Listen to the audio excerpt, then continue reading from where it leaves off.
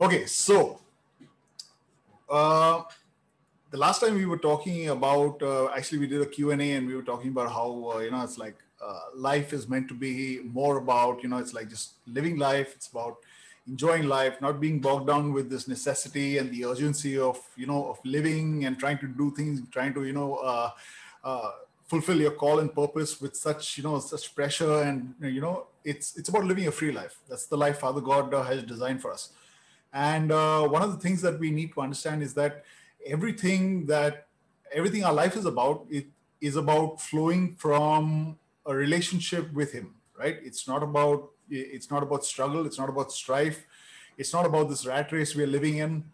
The life that God designed for Adam was a life which was supposed to flow out of the relationship that he enjoyed with Father God, right? And that's why it was a life that, as in God created man, He put man in the garden, right?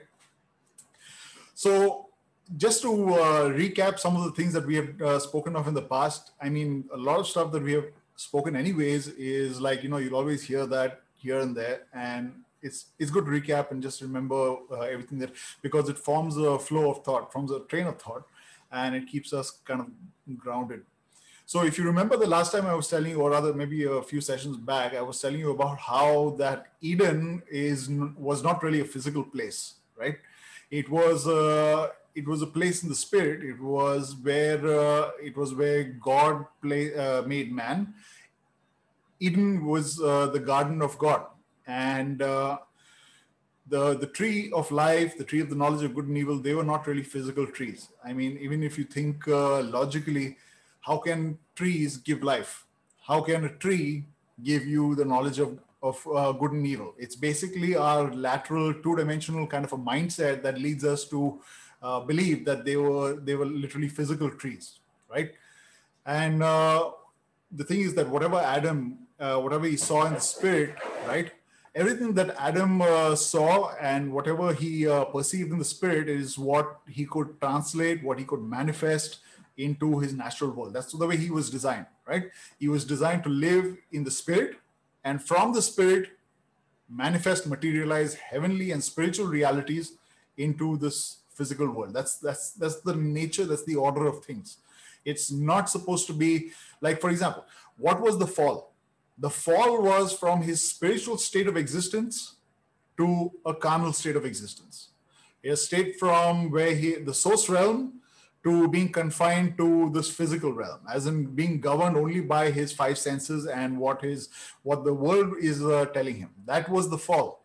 It wasn't, the fall from sin and stuff like that. Sin was basically a byproduct of his conscience separating him from God, his conscience being separating him from that relationship with the Father. That was the sin. In other words, he believed something that was physical, that was carnal, that was more natural than believing what Father God had created him to originally be. In other words, spiritual. That is what the sin was, so-called sin, right? And how sin is basically not believing God. So we've discussed this also in the past. Now, coming back to the garden, it is more about how Father God had created, was designed, or rather created man in this place called Eden. Eden is his heart. Eden, like for example, there are so many reasons. Why did God call this place called Eden? Names are given to so many places. Like for example, in heaven, it's also called paradise, right? The kingdoms of light and kingdoms of darkness. What are all these realms? These realms are basically states of existence, right? They are states in which a person lives, a reality in which a person lives. For example, the enemy lives in the kingdom of darkness. They are confined to the kingdom of darkness. What does that mean? It's not some physical place in heaven. It's not some physical place in the spiritual realm. It is a state of existence in which they are living. In other words, their minds are confined to darkness. They do not live in the light. They do not live in revelation. That's what it talks about. So it's like I'm in darkness right now. I can't see the light. I don't have revelation. They have been reserved in chains of darkness. That's what it literally means. And places in the kingdom, places in the heavens, the spiritual realm is basically all about that, right? So how do we see the spiritual realm? How do we see these places? Like, for example, if you were to think of the realm of, it's like darkness and stuff like that, your mind needs to understand, what is this kingdom of darkness? What is this kingdom of light? What is heaven? What is the kingdom of God, right? What is paradise? What is Hades? What is, like Abraham's bosom? As in, think about it. These are all places that we read about in the Bible, but what are these places? Are they physical places? Are they like places that people live in, or other spirits live in? It doesn't make sense that people would live in a place called Abraham's bosom. As in, how does that even make sense? Well, Abraham's bosom simply means, translated, Abraham's heart. Now, do you really think spirits are living in Abraham's heart? No. It was talking about Abraham being the father of faith, being the father of, the father of many nations, the father of Israel, and everybody who was born of his lineage, who came under the old covenant, they went, who stuck with the covenant, who lived under the covenant and lived by the righteousness that covenant gave, they went to this place, and they got translated to this place called Abraham's bosom, because Abraham was the father of faith. He was the father of Israel, the nation through whom God established the old covenant. So where did all the people who lived under the old covenant, who lived righteously under the old covenant, go? To Abraham's bosom. They were born of Abraham's seed. The Abraham, Isaac, and Jacob, their seed went to Abraham's bosom. So heavenly realms was always talking about that. Like, for example, I shared with you, right? The names, Abram was changed to Abraham, right? Not insignificant, very significant. Why? God had to change Abraham's reality, right? Same thing with Simon. Simon was renamed Peter. Why? Jesus had to change Simon's reality, make him not the blade of grass just blowing in every direction, but make him a solid rock, someone dependable, right? In the same way, Jesus, what was Jesus' name? He was given a name that would change the reality of all creation. Creation, now that we are all in him, in Jesus, called by the same name as it says in Ephesians 3, Paul recognized this, and he said that, blessed be the God and Father, by whom we are all named, in whom we are all named. We receive the heavenly name of our Father through Jesus, right? Now, all this is very significant. Why is that? Because when we look back at the garden, when we look at the garden experience, right, there are so many little telltale signs that we can talk about, that we can speak about, that come from the garden. For example, God's garden, and in the east of God's garden, God planted another garden, which is the garden of man. Now, what does the east symbolize? It's symbolic. Why in the east? We all know that the sun rises in the east and sets in the west. The east is the beginning. It's the new day starts. It's sun rises, right? Everything starts in the east. So, for example, the new beginning, God designed everything to be starting from the garden, starting from a relationship with him. It had to originate from that place and then come and progress into whatever it needs to evolve into, right? That's the purpose that God placed it in the east, not in the west. The west is generally always symbolized by the setting sun. Setting sun means the end of something. But the garden of man was started in the east. In other words, God began something that was supposed to go all the way through and progress into its fruition, right? Heaven is basically something that, if we understand the language, okay, we'll really understand what God is saying, what he is doing, what he intends, and why. Now, I've had a lot of dreams in the past, like, for example, 2016, 2017, 2018. And I was always like, for example, in 2016, I had close to around 250 dreams. In 2017, I had close to around 2,000 dreams. In 2018, I had close to around 1,500 dreams.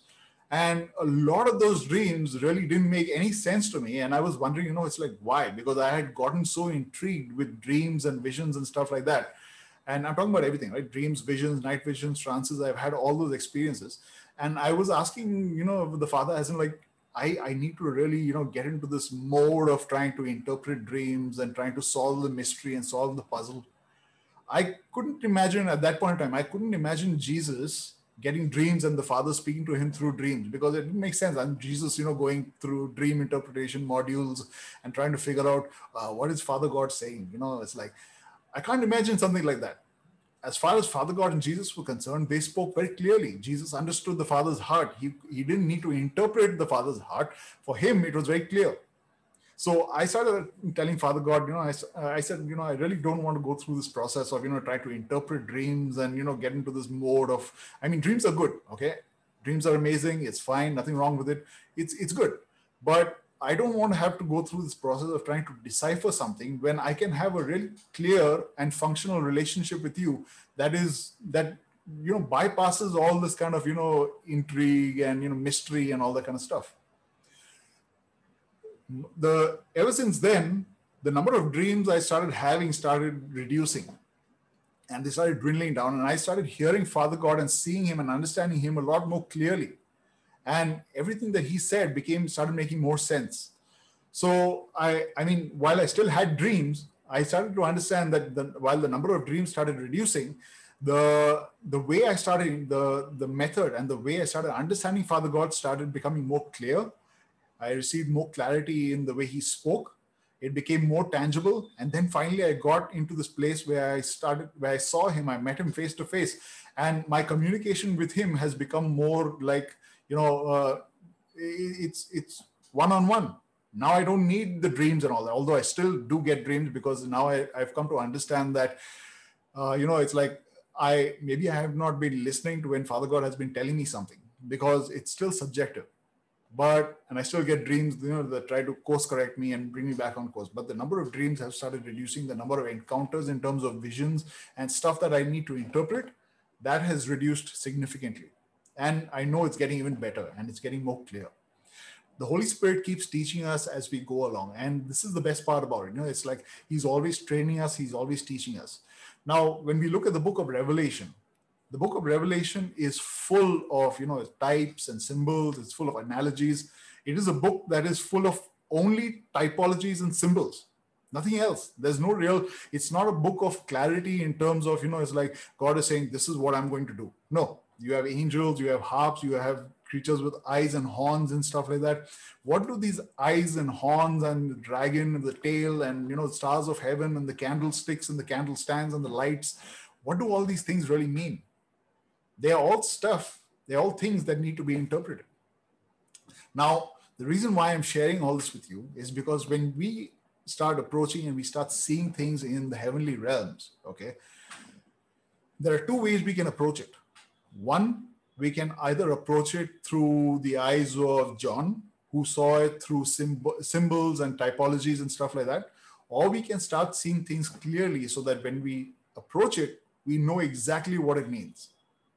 Right? For example, we all know that God brought the animals to Adam and said to see what he would name the animals.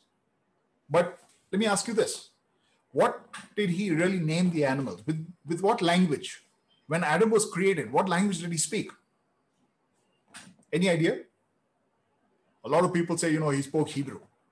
But Hebrew didn't come about till much later on. So what language did Adam speak? What language did Adam and Eve converse in? Any idea?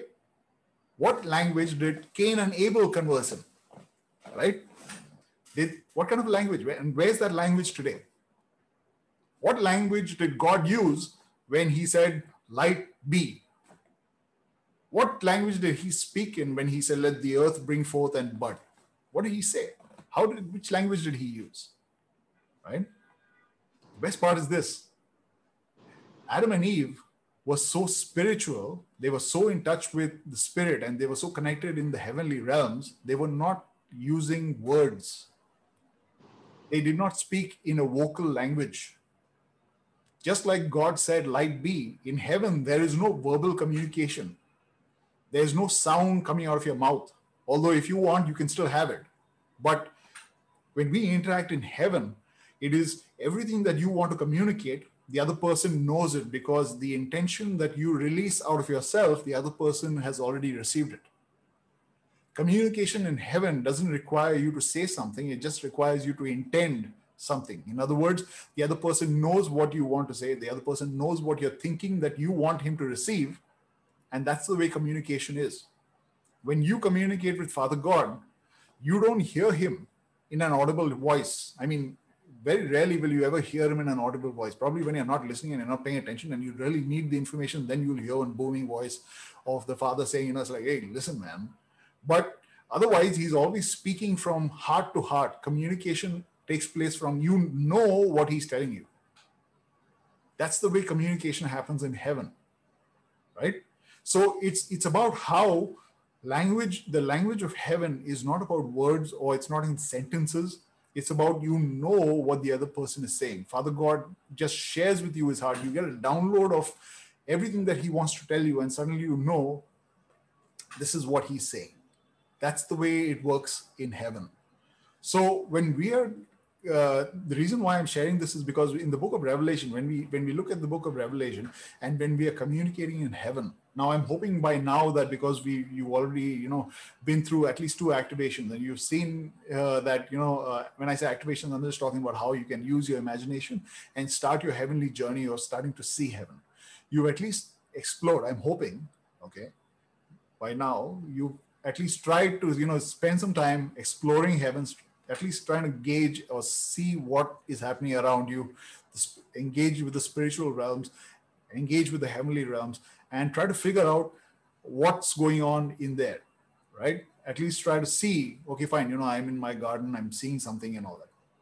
Like, for example, in the garden, okay, now, okay, let's go back to Revelation, and then I'll share this with you later on again. As far as John was concerned, he saw everything as a perception, okay, of what he knew as a reality of God. So in other words, if God had to show him something, it had to be something that he could actually comprehend. It would make no sense if God showed him something that he didn't fully understand and he didn't know how to translate for other people to read, or even understand what was going on in heaven, right? It had to be symbolic. So God showed him symbolism for him to understand what was going on, right? Like I was saying, typologies, analogies. They were not literal. Like, for example, if you go and see in Revelation chapter 10, verse 9, okay? The angel told John, eat the book. He told him to eat a book. Now, do you think that John actually ate a book? It doesn't make sense, right? What did it actually mean? What was the meaning of what John was saying, what the angel was telling him to do? The angel was basically telling him to digest what he was seeing, digest what God wanted him to know, and come to terms with it, because it was going to come soon. It was going to happen soon. And the reason why he had to eat the book was so that he could make it a part of his being. Now, when you think of a book in the spirit literally means that it is something that that contains events and something that is written down. And the moment you write something down, it literally means that it is surely going to come to pass. In the Old Testament, God always told the prophets, write it down, write it down. Why write it down? Why write it down for something that was going to happen in those times? It was because whatever you write down is passed off as law. It is going to take place. Written in stone. It's not going to change. That is what writing it down simply means. It's a symbolism. It's analogy. This is surely going to come to pass. Now, when John was in the heavenly realms, okay, the angel said, write it down. It simply meant definitely going to come to pass. Come to terms with it. You need to understand this is what is going to take place. It also meant that John was expected. He was expected to prophesy and manifest everything that was written in that book that he had just written. So it was just a done deal. That's what it simply meant. Now, what about trees, right? We read so much in the Bible about trees. Trees generally symbolize leaders. They speak of guardians. They speak of custodians. Because, it's like trees are what? They have this covering about them. They have this sheltering kind of a nature, right? These parallels are all over our physical world, right? For example, when we look at parallels in the Bible, like for example, in Mark chapter 8, where the time when Jesus healed that blind guy, right? He took spit, or rather he spat into that blind guy's eye, and suddenly he asked him, "So what do you see?" And the blind man was like, I see men that are like trees. Now that doesn't make sense, right? Men don't look like trees, but he was looking at men like trees. In other words, he was looking at trees, but he knew that they were men. What does that mean? He suddenly got a glimpse of the spiritual realm.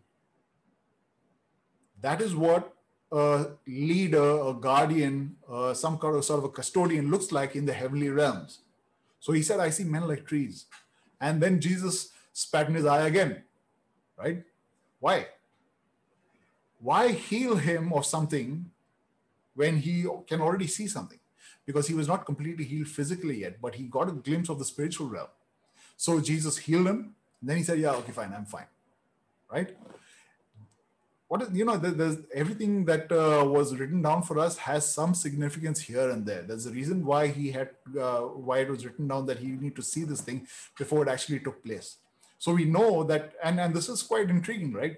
Because it's like when we think about all these things, we expect to go into heaven and see everything that is like as if it is a physical tree, physical people, physical houses. Nothing is physical in the heavenly realms. Heaven is not some physical place. Heaven is a spiritual place. Heaven is a place that is a state of existence that is manifesting for us. And what do I mean by that? I mean, if you see heaven as, this place of amazing glory and life, it is expected that God wants us to live that glory and that amazing life physically. That's how Adam was designed. I'll give you another example, right? In the book of Daniel, chapter 4, right? There's Nebuchadnezzar. Now, Nebuchadnezzar was the king of Babylon and stuff, and God showed him a dream. And in this dream, he showed him this huge tree in the middle of the meadow, and it was large and it was tall, and it's like birds sheltered in it and animals sheltered in it. And right, you could see that tree right from the ends of the earth. What did that mean for Nebuchadnezzar? It was actually talking about him, that he was this tree that was so big and so glorious that people recognized that, wow, this is a leader. This is an amazing, glorious, leader. And what happens in the rest of the dream is different. You got cut down and all that stuff. But the point is that dreams are symbolic. Everything that you see in the heavenly realms are symbolic. So, for example, let's say, you go into heaven, and you start seeing a mansion, right? What did Jesus say? You heard, right? I go to heaven, and I am preparing a place for you. In my house, in my Father's house, there are many mansions. Now that doesn't make sense, right? How can mansions exist in a house? I mean, you have a house, right? One small house, and inside that small house, you have many mansions. It's in the Bible. That doesn't make sense. Was Jesus out of his mind? No. Jesus was looking into heaven. Jesus was living from heaven. What he meant was, in Father God, who is our dwelling place, there are many, many glorious places and states of existence in which you live. Because in dream world, when I say dream, I'm not talking about make-believe and fantasy land and all that stuff. I'm talking about the reality in which God lives. Dreams basically are symbolic of the reality that God exists in. So when Jesus was actually saying that, he was saying that your mansion, in other words, the way you are going to live, your life, when it says houses and mansions and all that in the heavenly realms are symbolic of your life, right? What he was talking about was your life in God is going to be amazing and glorious. It's going to be so big and so magnificent, right? You're going to be living an awesome life. That's what he meant. Not that you're going to die and go to heaven and live in one house in heaven. That doesn't make sense. So we have to understand these little symbolic things before we think that, I'm going to go to heaven and, God says, I have a big house in heaven and I'm going to have a meadow out front. I'll build a farm and I'll build this and I'll build that. That's not what God is talking about. And I'm not saying you can't do that. I'm not saying you won't do that. I'm not saying that people who have gone into heaven are not doing that. I mean, that's not what I'm talking about. What I am saying is that that is not what God is saying. When God said all these things, when Jesus said all these things, he was talking about literally the state of existence that you are going to be living in. Your reality is going to be exactly what I am saying about. And I'll share more about this. You know, in John chapter 14, he says, in my Father's house there are many dwellings. This is what I'm talking about. In my Father's house there are many dwellings, right? If it were not so, I would not have told you. But I go to prepare a place for you. That's what he said. Now, if you really want to see the Father's house, he mentioned something about the kingdom. And the kingdom is that reality that we are translated into primarily. What does that mean? It simply means that the first thing that you and I need to understand is what the kingdom is about. Because when we understand what the kingdom is about, we'll understand everything else. We are made to inhabit the kingdom. And we are not made to simply just, visit heaven from time to time. We are not, like visitors to the kingdom. We are called to make it our dwelling place. In other words, it is already our dwelling place. We are called to start getting aware of it. Start realizing that we are already there. The more you realize that you are already living in the kingdom, you are already there, you will start living that kind of kingdom life. The more we start developing our spiritual senses, the more we start growing in those experiences and we start manifesting these kingdom realities. If we cooperate more with the Holy Spirit, when we start giving ourselves to what the Holy Spirit is saying. Now, the Holy Spirit is always guiding us. He's always leading us. He's always telling us what to do. The point is, are we hearing? Are we listening? Are we paying attention to what he is saying? Now, how does he speak? He's not like one second person, standing at the side speaking and we are hearing is, Kurt, listen, you've got to stand up and you've got to move over there and do that. He's not like the second person. Because we are so one with him, his thoughts are our thoughts and our thoughts are his thoughts. It's like oneness. So if you feel like, hey, listen, maybe I should call my friend and, just speak to him. I think he would like to hear from me. Random thought in your mind. Why would you think about your friend suddenly? That thought would be the Holy Spirit, because suddenly it came out of nowhere. You remember I was sharing with you about how it's like you can trace your thoughts back to a certain point where you started off. That way you will know whether it's actually the Holy Spirit speaking or just your mind that has made up some stuff because of something that sparked off that train of thought, right? So the way we cooperate with the Holy Spirit is the way we start seeing into the heavenly realms. Now, like I said, the kingdom is not some, it's not some place. It's not a geographical location. Okay. It's not a place that, we are called to visit. It is actually a realm. It's not a place that we visit once we die. It's a reality that we are actually living in. And that reality, that kingdom that I'm talking about, heaven, is what actually literally sustains our physical life. We are supposed to draw our sustenance. We're supposed to draw our provision from the heavenly realms, right? You remember Jesus, he sent his disciples out 2 by 2. You can read about this in Matthew chapter 10 somewhere. Verse 7, sorry. He says, he sent his disciples out 2 by 2 and he said, when you go, you preach that the kingdom of heaven is at hand. This is when Jesus came. Okay, he came, he sent his disciples out. He said, preach that the kingdom of heaven is at hand. In other words, very soon you are going to see that the kingdom of heaven is going to come and you are going to experience it. You are going to see it. It's going to become accessible to you, right? And it's going to be revealed to you. Now, in Luke chapter 17, okay, he says, don't look here, don't look there, okay? Even though people say, look here, look there and all that, behold, you don't need to pay attention to all that because the kingdom of heaven will be in you. And that's powerful. That is really awesome. Because when we are looking for the kingdom of heaven from outside, we are thinking, wait a minute, it's like the kingdom has to come. Everybody, all the churches. I was a part, and this is I don't want to make fun or anything, but I found it hilarious at that time. I knew that Jesus was always, and we became a part of one church, and the theme of that church was for that year, the year that we joined that church, Father God had sent us to that church actually, just to be a part of it, and we ended up leading the youth and being the youth pastors over there. But the theme for the year in that church was "Thy kingdom come." In other words, Father God, please let your kingdom come. We want to bring your kingdom down to the earth, and we want to make your kingdom, establish your kingdom on the earth and stuff like that. Where did they get that from? They got that from the Our Father prayer. And when we joined the church, we heard that theme. They made stickers and everything, posters, banners, and everything. They stuck it on their car and all that.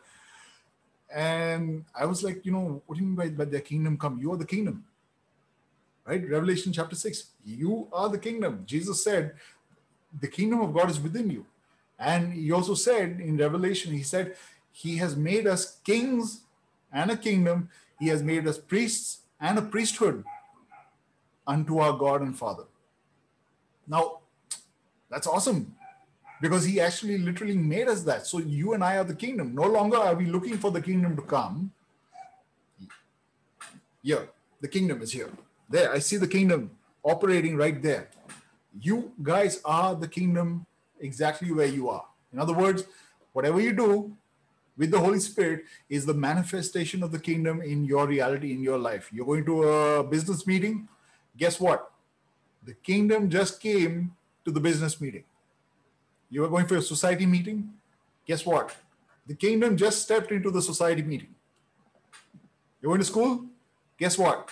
The kingdom of God, the kingdom of heaven just stepped into that school.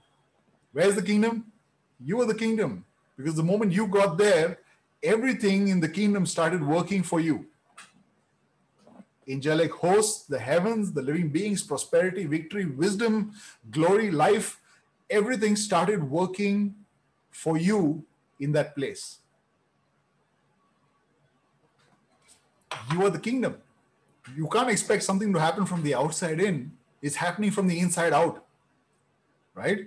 You remember in the case of Adam named the animals from the inside out. In other words, whatever he said, the animals became.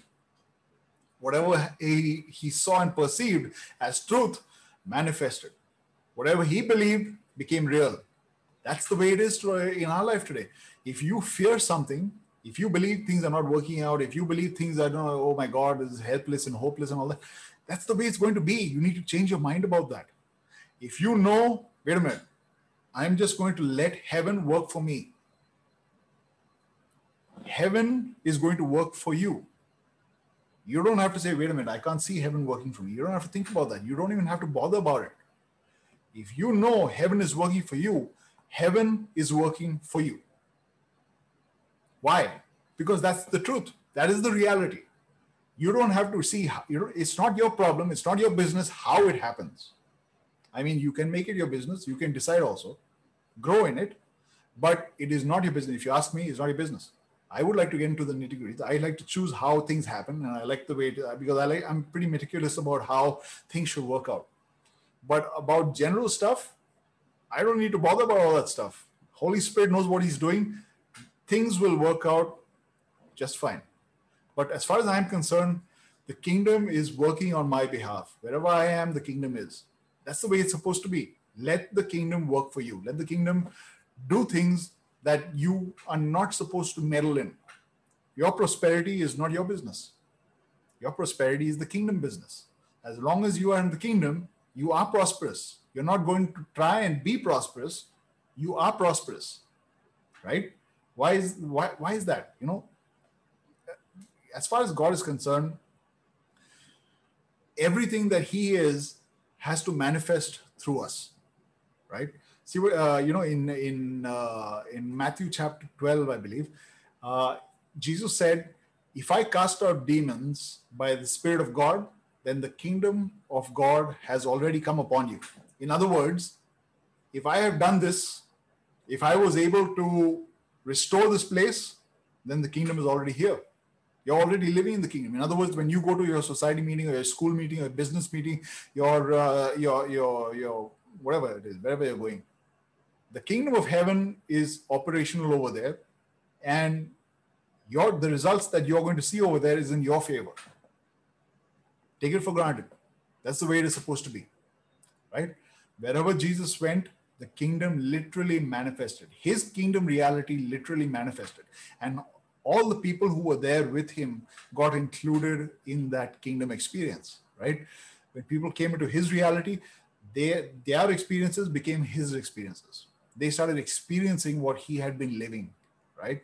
He came, and what did he come for? He came to give us his reality, right? Now, who are we? We are those portals. We are those kingdom carriers.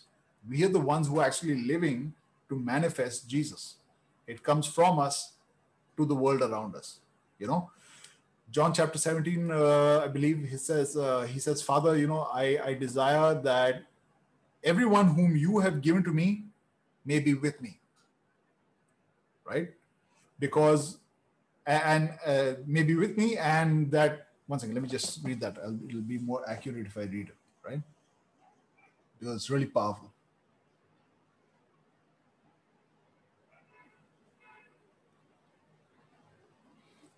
John chapter 17 and verse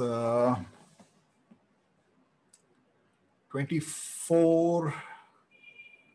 Yeah, 24. It says, Father, I desire that they also whom you gave me may be with me where I am, that they may behold my glory which you have given me, for you loved me from the foundation of the world. Now, how many of you know that when Jesus prayed something, when Jesus asked for something, that his prayer always got answered? Can we take that for granted? Jesus prayed for something means answered prayer, given. So if Jesus' prayer is answered, that means that everything that he desired came true. In other words, we are exactly where he is. Amen. We are where he is. He is in heaven. He is heaven. We are exactly where he is. Everything that God has given him, he has given us. That's his prayer, which means it is answered, which means we have what he prayed for, right? So Jesus prayed a prayer for us to understand him. Now, what is this kingdom that he is talking about? What is this place that he is talking about that, he keeps on saying, the kingdom of heaven is at hand and the kingdom is here, the kingdom is upon you. How did he speak of the kingdom? You remember I shared with you earlier about how he spoke about parables, how he spoke in parables. What are these parables? Were they meant to confuse people? Because a lot of what he said, for the longest time, as a Christian, as a churchgoer, for me it was all like, why did Jesus, speak in all these, little riddles and puzzles, and he made people, all, these mysteries. Why did he like to talk like that? I came to realize that he was not talking in mysteries and parables and and stuff like that. Those parables were actually his interpretation of the kingdom, right? Those parables were literally him telling us that, wait a minute, this is what the kingdom is. If you start understanding what the kingdom is, you'll be living the kingdom. For example, in Mark chapter 4, right? He said, how shall we picture the kingdom of God? He didn't say, can I take you into the kingdom of God? Let's go and check out the kingdom. He didn't say that. He says, how can we picture the kingdom of God? Or by what parable shall we present it? That's what he said, right? Mark chapter 4 and verse 20. Mark chapter 4 and verse 30. You can check it out later on. How shall we picture the kingdom of God? And by what parables can we present it? In other words, how can I tell you what the kingdom of God is like? In other words, how can I tell you how to live the kingdom of God? Live it out, right? That's what he was saying. So he basically used the parables to tell us what the kingdom of God was about. For example, in Matthew chapter 13, I believe, right? He said the kingdom of God is like a treasure that was hidden in a field, right? And a man found it and he hid the treasure again. And then because he was so happy and all that, he went and sold everything that he had, and he went and bought that field. So he found a treasure, he buried it, made sure nobody found out. Then he went, sold everything he had, and he went and bought that treasure.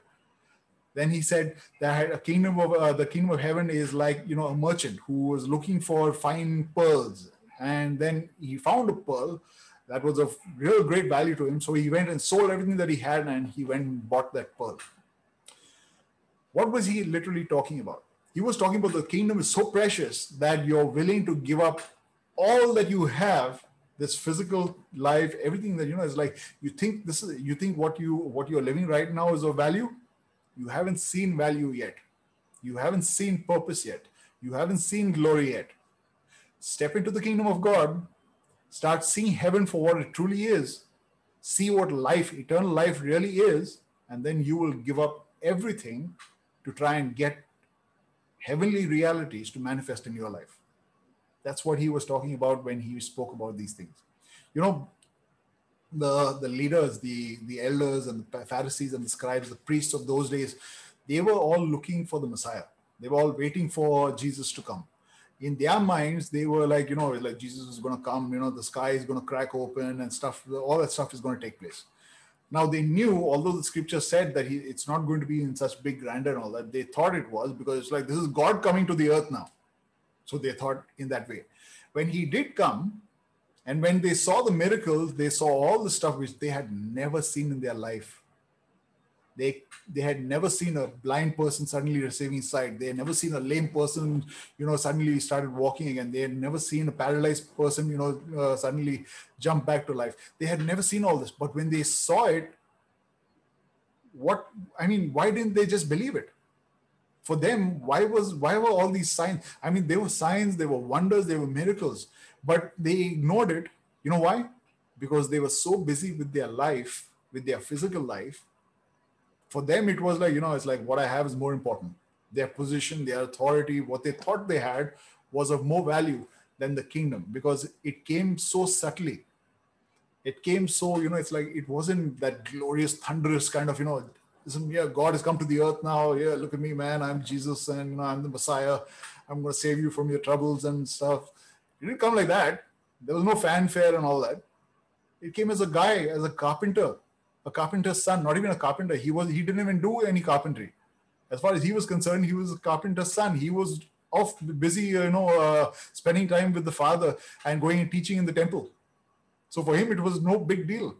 But these guys didn't see him because they were too busy with their own life doing things.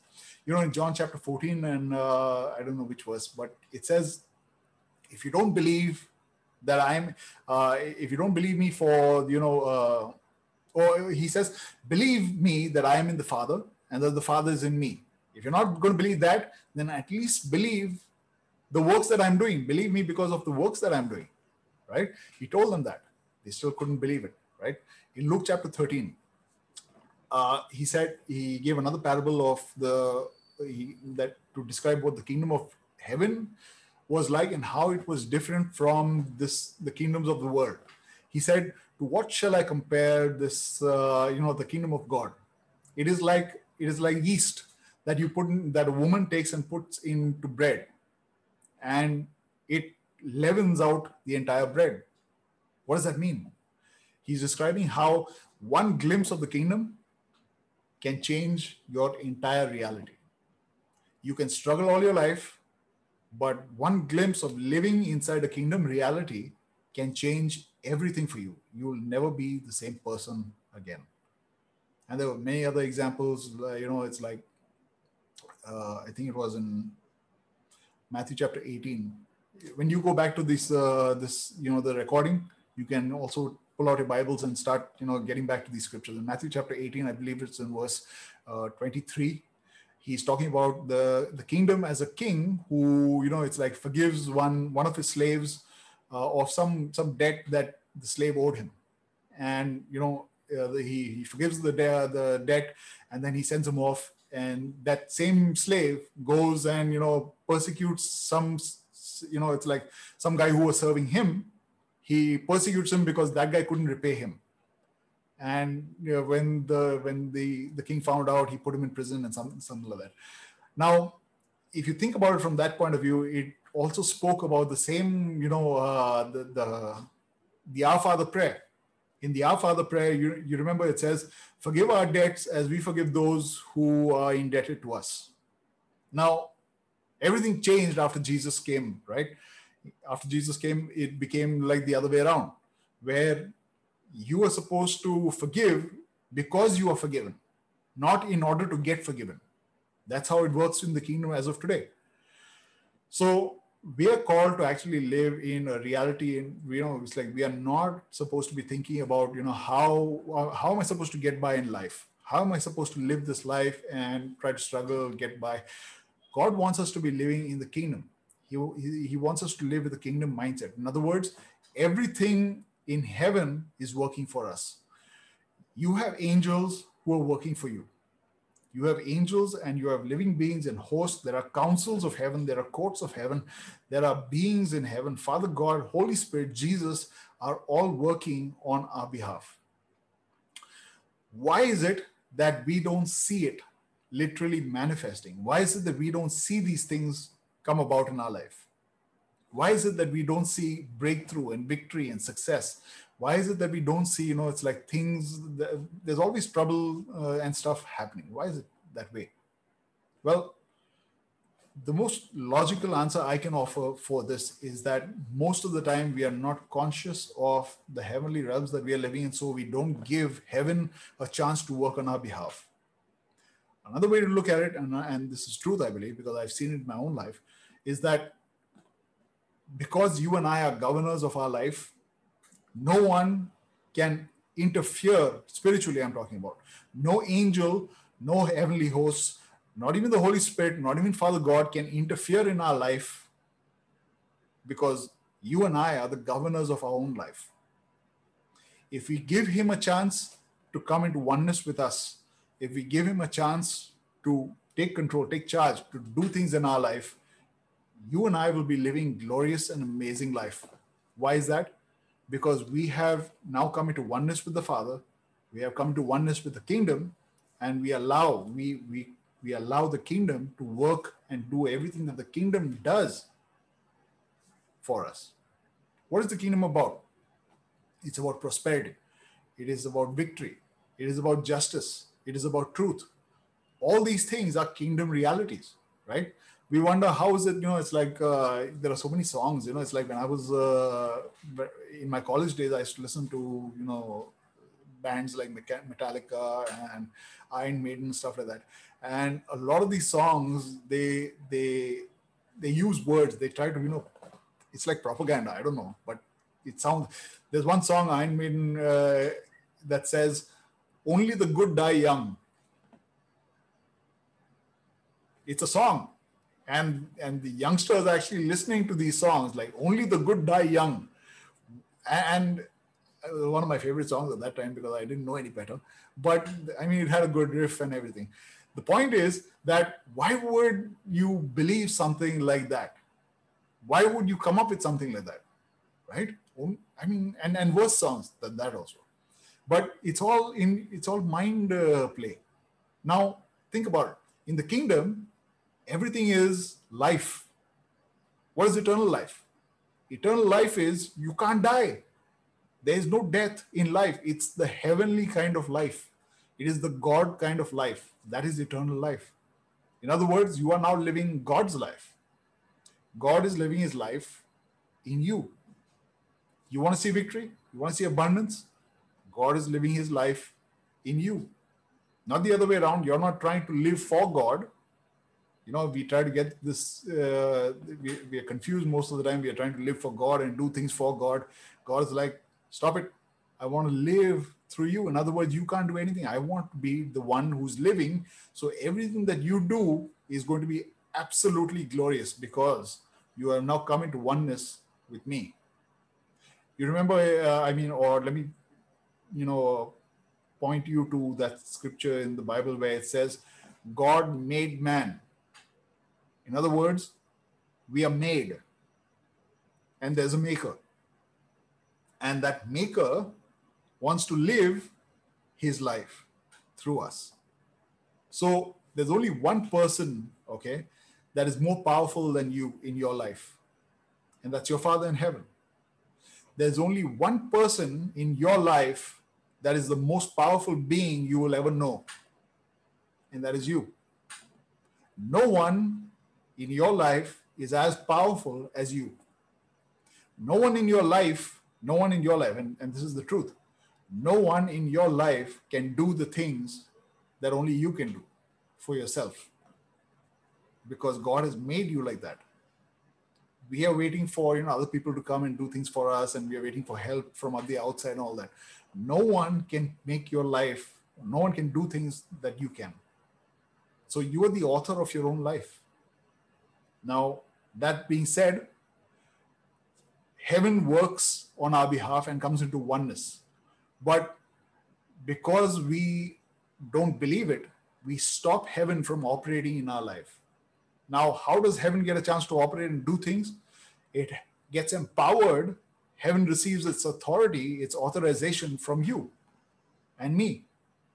Not from the other way, not the other way around, right? It's supposed to be that you authorize heaven, and heaven starts working and doing everything for you from the inside out. You are the author of your life. Heaven can only do things in your reality when you allow it to do things. Because the kingdom, like Jesus said, is in you. Amen. No one in your life is as powerful as you. You got to take, that's the only takeaway you have. You are the author of your own life. So, I mean, let God do his thing, okay? He is the Father. He is already, see, the thing is this. Father God is already, you already have a future. You have a past, which you don't need to think about. Your future is as glorious as you can imagine. It's as glorious as you want it to be. The question is, what kind of future do you see? The future you see, you start living for today. In other words, if you see a future that is, helpless and hopeless, and it's like it has nothing good in it, your present, the life you're living in today, will not be that great. But if you see what the Father sees, if you see what heaven sees, that your future is absolutely amazing and glorious, that's the future you'll be living in today, right? So start seeing a glorious life, start seeing eternal life. That's the way you're supposed to see. The next time we meet, I'm going to show you how, or rather we've already seen, I've already shown you how, but we want to take this, it's like stepping into heaven a little more serious. In other words, start exploring heaven, seeing what heaven is all about, and living that kind of glorious life, right? You want to live in a reality that is completely perfect. Nothing in this life should ever throw problems at you, and you have to say, oh, wait a minute, this is life. That's not life. The kingdom is life. The way Jesus lived, that is life, right? How many of us want to live the way Jesus lived? It's a no-brainer. Everybody wants to live the way Jesus lived, because he lived a powerful life. I'm not talking about the time he got crucified, okay? He got crucified so you and I don't have to get crucified. He suffered so that you and I should never have to suffer. That's why he suffered. And he allowed it to happen. It could not jump him. It's not as if, this is life. That's not what he said. I'm laying down my life, I'm giving it up, and I'm taking it back. No one can do it. I'm doing it. So you don't have to. Right? So the God kind of life is the life that Jesus lived. And he demonstrated it for us when he lived. Amen? Amen. Any questions about what we spoke about today? Anyone has anything to share?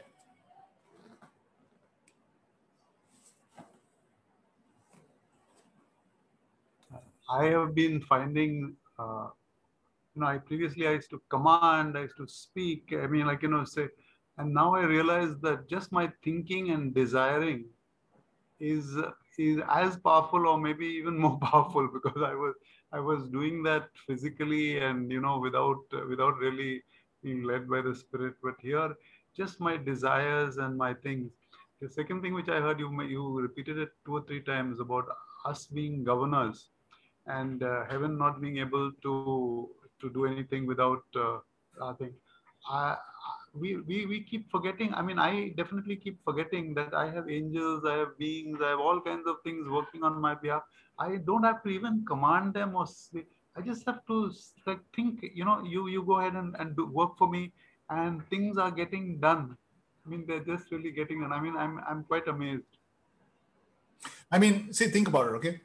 How is it that God exists in your life, but nothing works out? I mean, I'm talking about in case of nothing works out, right? Is it that God is not real? Is it that he doesn't have power? How is it that you have angels and there are angels that are working for mankind? How is it that there's a heaven? How is it that there's a kingdom, but you don't see it? But, it's like it doesn't work for you. Things are still in a struggle or in, that was not in great shape. That was the reason I was realizing that the reason, I mean, I'd already got the point that I'm not using the kingdom. I'm not using, absolutely. So it's not that it's not there. It's that you need to empower them to do what they're supposed to do. You empower, you authorize, you are the author, you are the governor, you decide. See, governor means what? Governor means you make everything happen the way you want it to happen. You decide how things should work. You are the governor, you are the author of your life. So in other words, unless you decide that this is the way it should be, nothing will work out, right? So when I say you think you should decide how it should be, I'm not saying that, you settle for anything that happens. I'm not saying that. What I'm saying is that you start seeing the life that you want, and your intention, your desire will make that happen. The second thing that I found was that unconsciously I am programmed into thinking negatively, and I'm changing that into thinking positively. I mean, the Lord has probably been showing it to me, because I've even had a guy from the US talk about fasting for 40 days from wrong thoughts. And it's so important. It's so important that we think only right thoughts, because that's how it's as you think it's going to happen. Yeah. I mean, we've been trained, right from birth. We've been trained to think negatively. Yeah, absolutely. The world around us is training us to think negatively. So, I mean, it's but natural. Yeah. That's what it is, natural, right? But we are not natural. You and I are supernatural. We are heavenly beings, right? We are of the Father, made in His image. So we need to change our mindset, right? Yeah. Awesome. Anyone else? Anything to share? Any questions?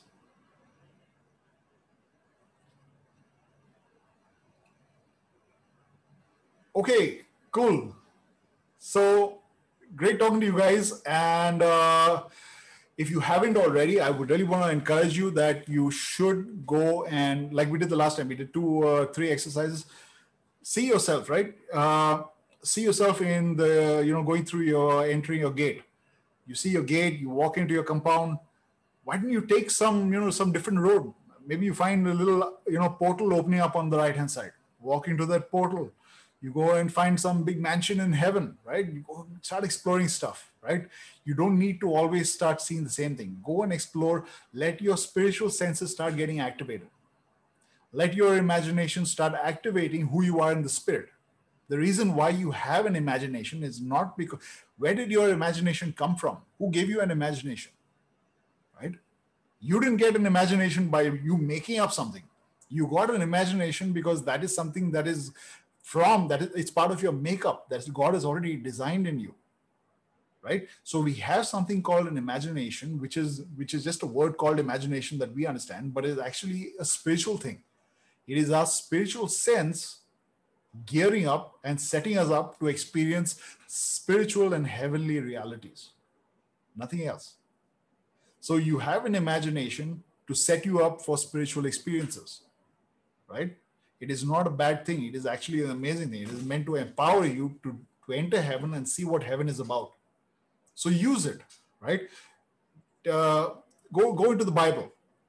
If you see the book of Ezekiel, you see what Ezekiel's visions, right? What he saw. Go into that and start imagining see what Ezekiel saw. Close your eyes, start seeing. Use the Bible for, all these experiences. Go see what Daniel saw. Go see what Isaiah saw, right? They've written down visions and all that. So you don't have to sit and, wait for something to happen. You start experiencing it, and then suddenly things will start opening up to you. You'll start seeing things happening in heaven that you can't imagine. Now you start seeing heavenly realities. That's the way it'll work for you, if that's the way you desire. Otherwise, you can just step into heaven and start seeing what's there. No problem. It can work even that way for you. There's no one way to do it. What I am trying to say is start exploring. Start using your imagination. Start going. Start seeing heaven. Don't sit and expect things to come to you, right? You are the author of your own life. Unless you decide this is the way it's going to be, nothing is going to work out for you. Start seeing heavenly realities and things will change. Amen. Awesome. See you guys next time. Have an awesome weekend. Thanks. Thanks, God. Thanks a lot. See you soon. Thanks a lot. Thank you, God. Thanks, Kurt. Thank you. Guys. Thank you. Thank you. Thanks, God. Bye-bye. Bye. Thank you, Kurt. Welcome.